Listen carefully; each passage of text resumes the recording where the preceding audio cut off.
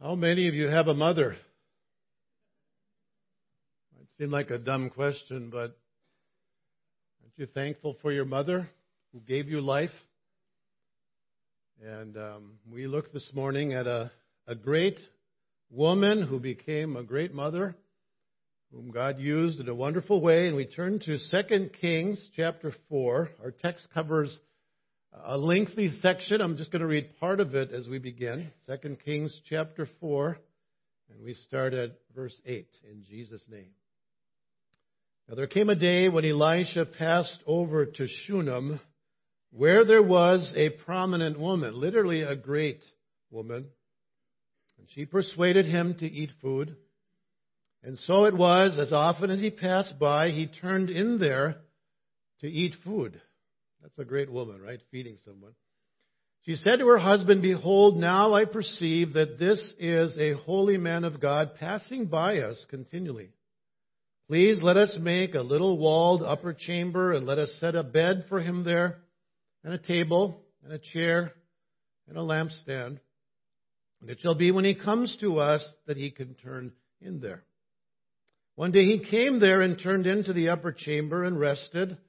Then he said to Gehazi his servant, "Call this Shunammite." And when he had called her, she stood before him. He said to him, "Say now to her, Behold, you have been careful for us with all this care. What can I do for you?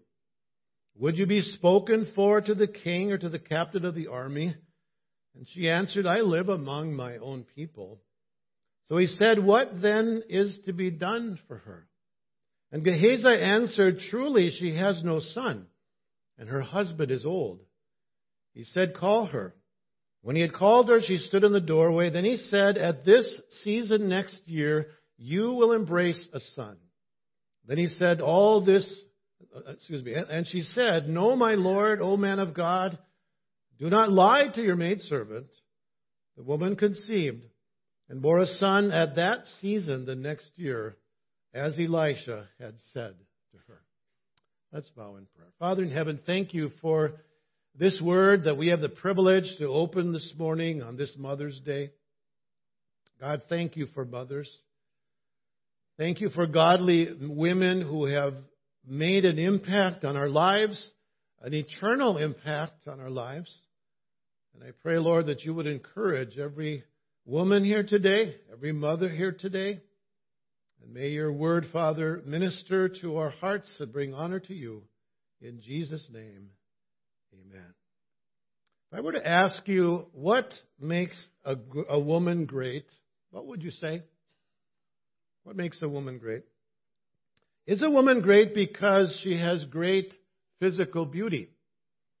Is a woman great because she has great intelligence? Is she great because she has a great position, or great wealth, or great talent? I suppose these are some of the things that our culture would say would make a woman great. But you know, God has a different view of greatness. And we see an example of that in the life of this woman. We don't even know her name. She's called the Shunammite because she was from the city of Shunem. But I would suggest to you there are several reasons why we would call this woman a great woman. First of all, a great woman has a great ministry in her home. Now, if you look at what this woman did in her home, maybe you wonder why I would say that she had a great ministry. She did some very simple things, right? Elisha was a prophet, and in those days, as he traveled from place to place, there were no Chick-fil-A's and there were no Holiday Inns. So you were you had to find a place to live, and this woman was the one who gave him a place to stay. She fed him. And she had to persuade him for some reason. I don't know what was wrong with him, why he had to be persuaded to eat, but she persuaded him and fed him whenever he came there. And then she said to her husband, she said, this is a holy man of God. This is a prophet of God. So let's make a little walled chamber, put a bed in there, put a table, put a chair in there, put a lampstand. And whenever he comes this way, he is welcome to stay in our home. Now, those don't appear to be spectacular things, do they? Feed him, give him a place to stay, so that when he travels through, he knows where he can go. But it was a need that the prophet Elisha had. And in a day, as I mentioned, when there wasn't motels or restaurants, he needed someone to care for him, to allow him to go on in his ministry. And so she was partnering with him, right? She was partnering with the work of God's kingdom. And so her simple ministry really had great significance because it was furthering the proclamation of God's word. When I think of a simple ministry that had significance, I can't help but think of my mother. I think of her as I read this passage of Scripture because Mom was one who worked behind the scenes. She was not one who would ever stand up in front and, wanted to be noticed or was ever the president of the women's group or anything like that. Her ministry was very practical, very behind the scenes, feeding people, housing people, doing a lot what this Shunammite woman did. And sometimes it's easy to overlook some of the things that we do and we say, that's not really that significant. Sending a card, providing a meal, making a phone call, visiting someone in need in their home. But anything done to serve others in Jesus' name is significant. Even changing diapers and washing clothes. After my mother died, I found this out. I never knew this, but there was a lady from our church. She said, your mother told me one time that whenever she washes clothes, whosever clothes she is taking out of the basket and putting in the washer, she prays for them. I never knew that.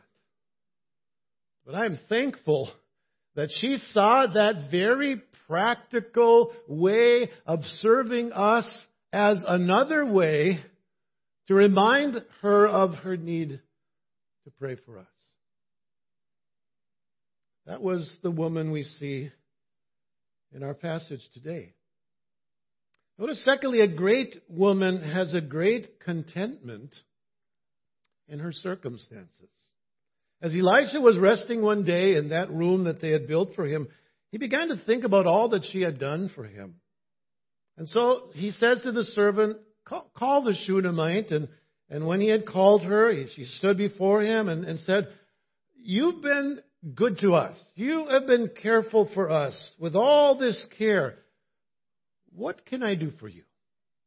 What can I do for you? Would you be spoken for to the king or to the captain of the army? It meant a lot to Elisha for what she had done. And so he says, is there something I can do? He probably didn't have a lot of money to give her, and she may not have needed that anyhow. Can I speak to the king on your behalf?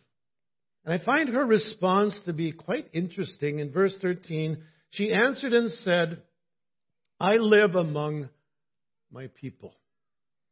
As I read that, I thought, well, what does that mean? I live among my people. I think this was her way of saying, you don't need to do anything for me. I'm content with what I have and where I live. I don't need anything. I am content in the place that God has put me. That's refreshing, isn't it? It's refreshing to see someone who has learned to be content. It's refreshing because it seems so uncommon, especially in our day. We have a lot of discontentment in our culture today, don't we? A lot of people that are not happy with life, with their circumstances, with their income, with all kinds of things. M.R.D. Hahn, in Our Daily Bread, he said, early one dreary, rainy morning, I sat in my study, looked out the window, and I watched a fat robin pull 3 worms from the grass, swallow them, and then fly up on the telephone line.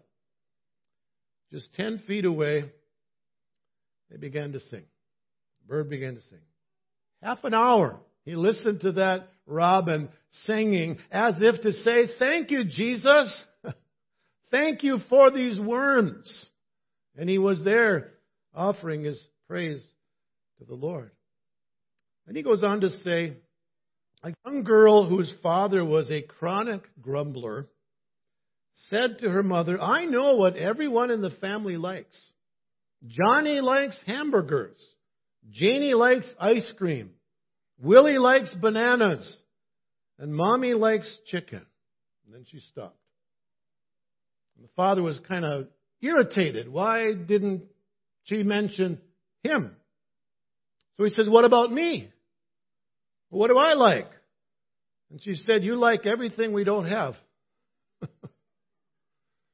Good reason not to mention him, huh? You like everything that we don't have. Are you content with what you have? Or are you always wanting something more, something better, or just something different? Something different. You know, contentment doesn't come naturally. It's not part of our sinful nature. Not at all. Paul says in Philippians 4, it's something we need to learn. And it is something that God can work in us. Listen to Philippians 4, starting at verse 10. Paul says, but I rejoiced in the Lord greatly that now at last you've revived your concern for me. Indeed, you were concerned before, but you lacked opportunity. And he says, not that I speak from want, for I have learned, notice that, I have learned to be content in whatever circumstances I am. I know how to get along with humble means, and I also know how to live in prosperity. In any and every circumstances, I have learned the secret of being filled and going hungry, both of having abundance and suffering need. And then he says this, I can do all things through Christ who strengthens me. Sometimes we pull that verse out of context, but we need to look at it in the context. What is he saying? God has given me contentment. God has enabled me to learn contentment whether I am hungry or whether I'm full. Doesn't matter. Because you know what? Sometimes people think that when you don't have much, well, that's where you really need contentment. How about people who got a lot? Sometimes they're the most discontent people. Paul says, I can do all things through him who strengthens me. And that's what we see in this Shunammite woman. When Elisha asked if he could do something for her, no, I'm fine. I am content where God has put me. And that ought to be true in our lives as well, because God's the one who provides stuff for us. He's the one who cares for us, right? He knows what we need, and therefore we rest in Him. Notice, thirdly, a great woman has a great compassion for her children. She didn't want anything. She was content. But Elisha's servant had an idea.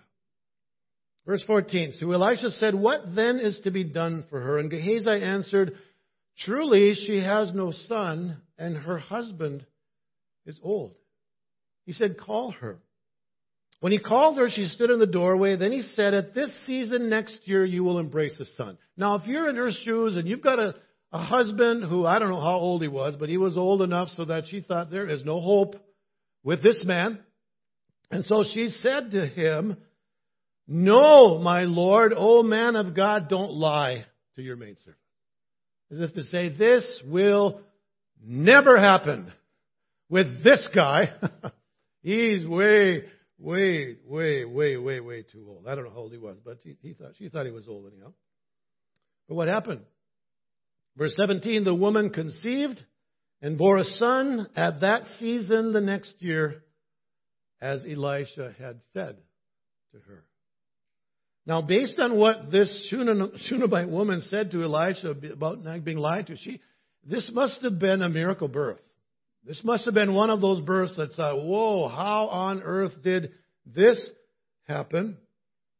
And what's interesting is what Elisha said to the Shunammite woman is very similar to what the Lord told Abraham and Sarah in Genesis 18:10. You compare that with this verse, it is so much the same. About this time next year, you are going to have a baby. And that's exactly what happened. We kind of jump ahead in the story then, because years went by and the child was growing up. And one day he went out to where his father was working with the reapers. They were reaping the field. And some suggest that he might have had a heat stroke or something. We don't know for sure. But whatever it was, he cried out to his father, "My head, my head." Here's where we see maybe a little difference between men and women, dads and moms. The father said to the servant, "Take him to his mom. Carry him to his mother." And I don't know if he was thinking, yeah, he can't be that bad. Can't be that sick, just toughen him up a little bit.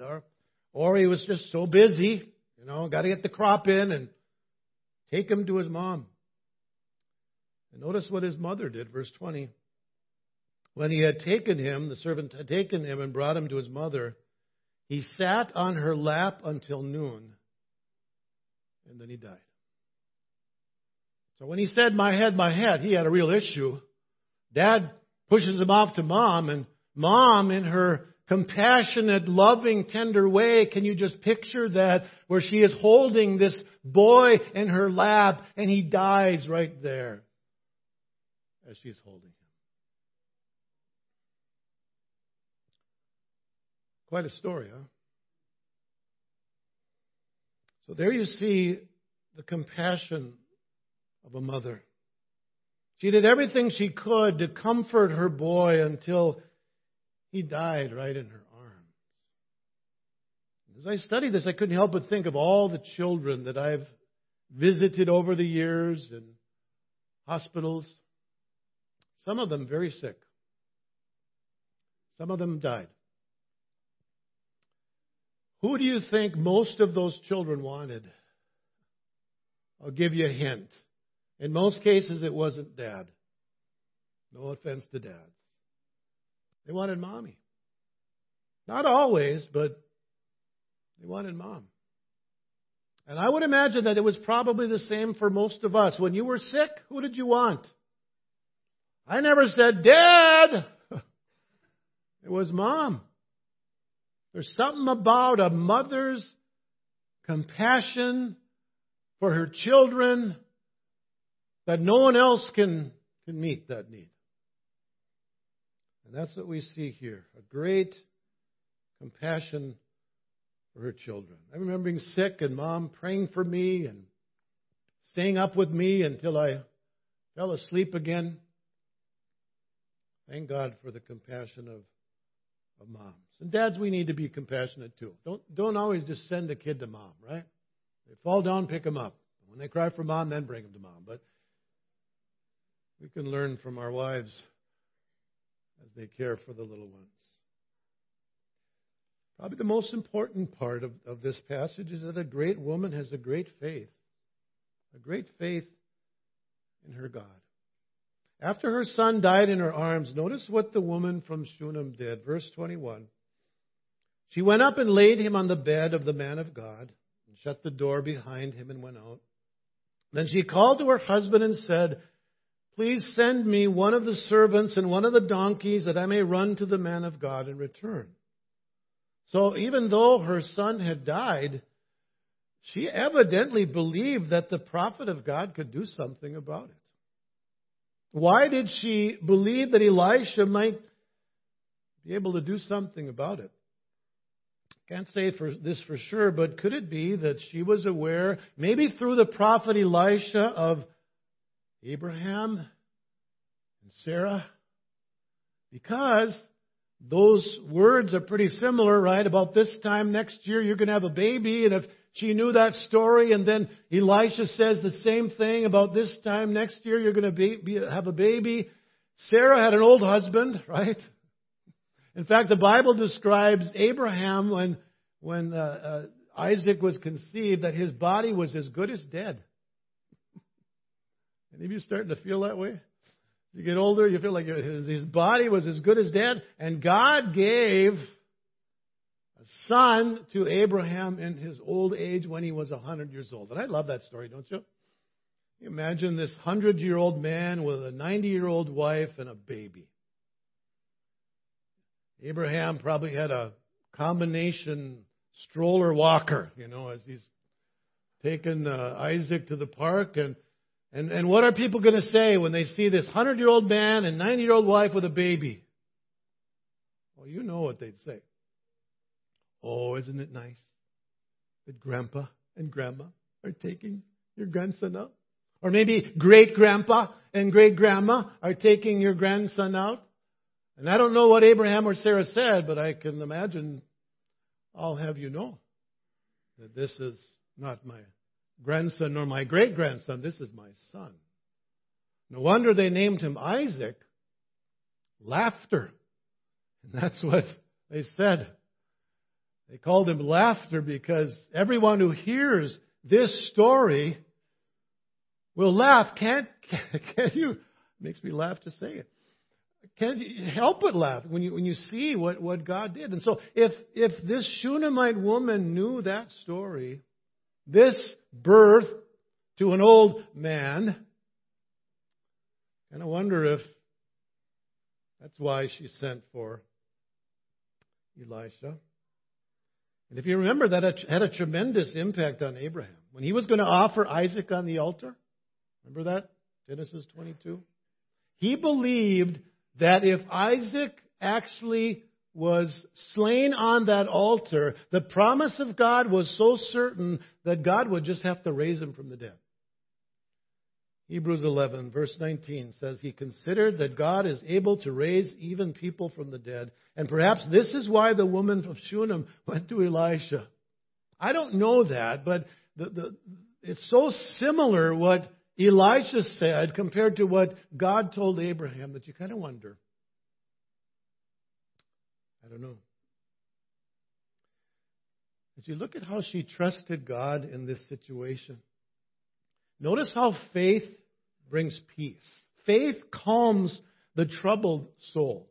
When the Shunammite woman told her husband that she was going to go to the prophet Elisha, he was puzzled. He said, verse 23, well, why will you go to him today? He says, it's not the new moon or Sabbath. Why in the world would you go today? Of course, he didn't know what had happened yet. And her response at the end of verse 23, she says, it will be well. Now, what had just happened? Her son had just died in her arms. It will be well. And the word she uses here is actually the Hebrew word shalom. What does shalom mean? Peace. It's okay. It's well. How in the world could she have peace in a situation like that? And that's not the only time she expressed peace. Notice what she said when she reached Elisha. Verse 24, then she saddled a donkey and said to her servant, drive and go forward, don't slow down, lest I tell you. So she went and came to the man of God to Mount Carmel. When the man of God saw her at a distance, he said to his servant, there's the Shunammite. There she is. Please run now to meet her and say to her, is it well with you? Is it well with your husband? Is it well with the child? You know what she answered? Shalom. Same word. It is well. And again, I think, how do you come up with that answer when you just held your son who died in your arms? And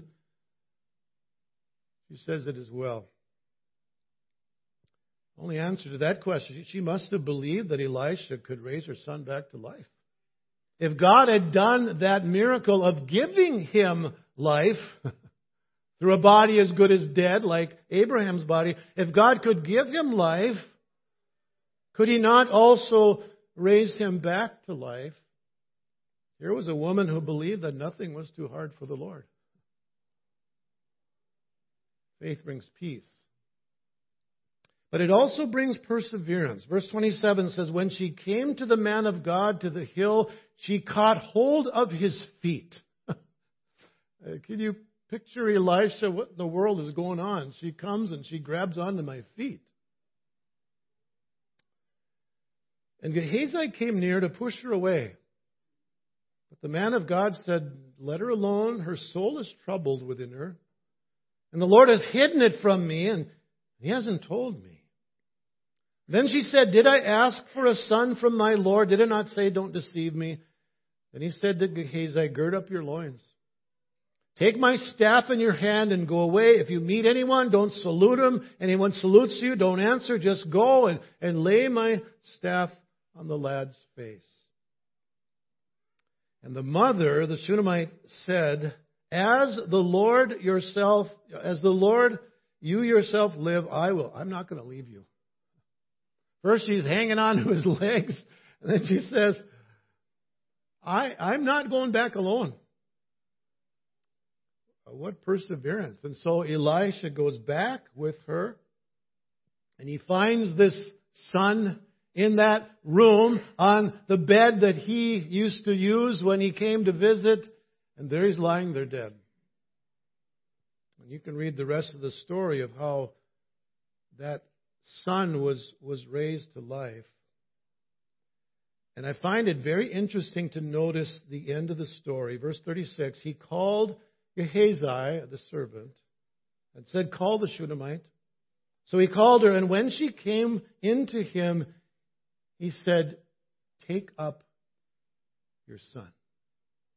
Then she went in and fell at his feet and bowed herself to the ground, and she took up her son and went out. Now that phrase is very significant because other than the bodily resurrection of Jesus, there are 5 other recorded bodily resurrections in Scripture. Now we know there were more, but there are 5 that are recorded. And in every case, there is some mention of family ties being restored. Fascinating. Let me give you some examples. When Elijah raised the son of the widow of Zarephath, 1 Kings 17 verse 23 says Elijah took the child and brought him down from the upper room into the house and gave him to his mother. And Elijah said, see, your son is alive. When Jesus raised the son of the widow from Nain, that story is... I wish I could have been there because this guy was in the coffin on the way out to the cemetery. And people were mourning, and Jesus tells him, he said, young man, arise, and he sits up in the coffin. Can you picture that happening? Woo, that would be a little bit, wow. That'd be an awesome, right? That'd be an awesome.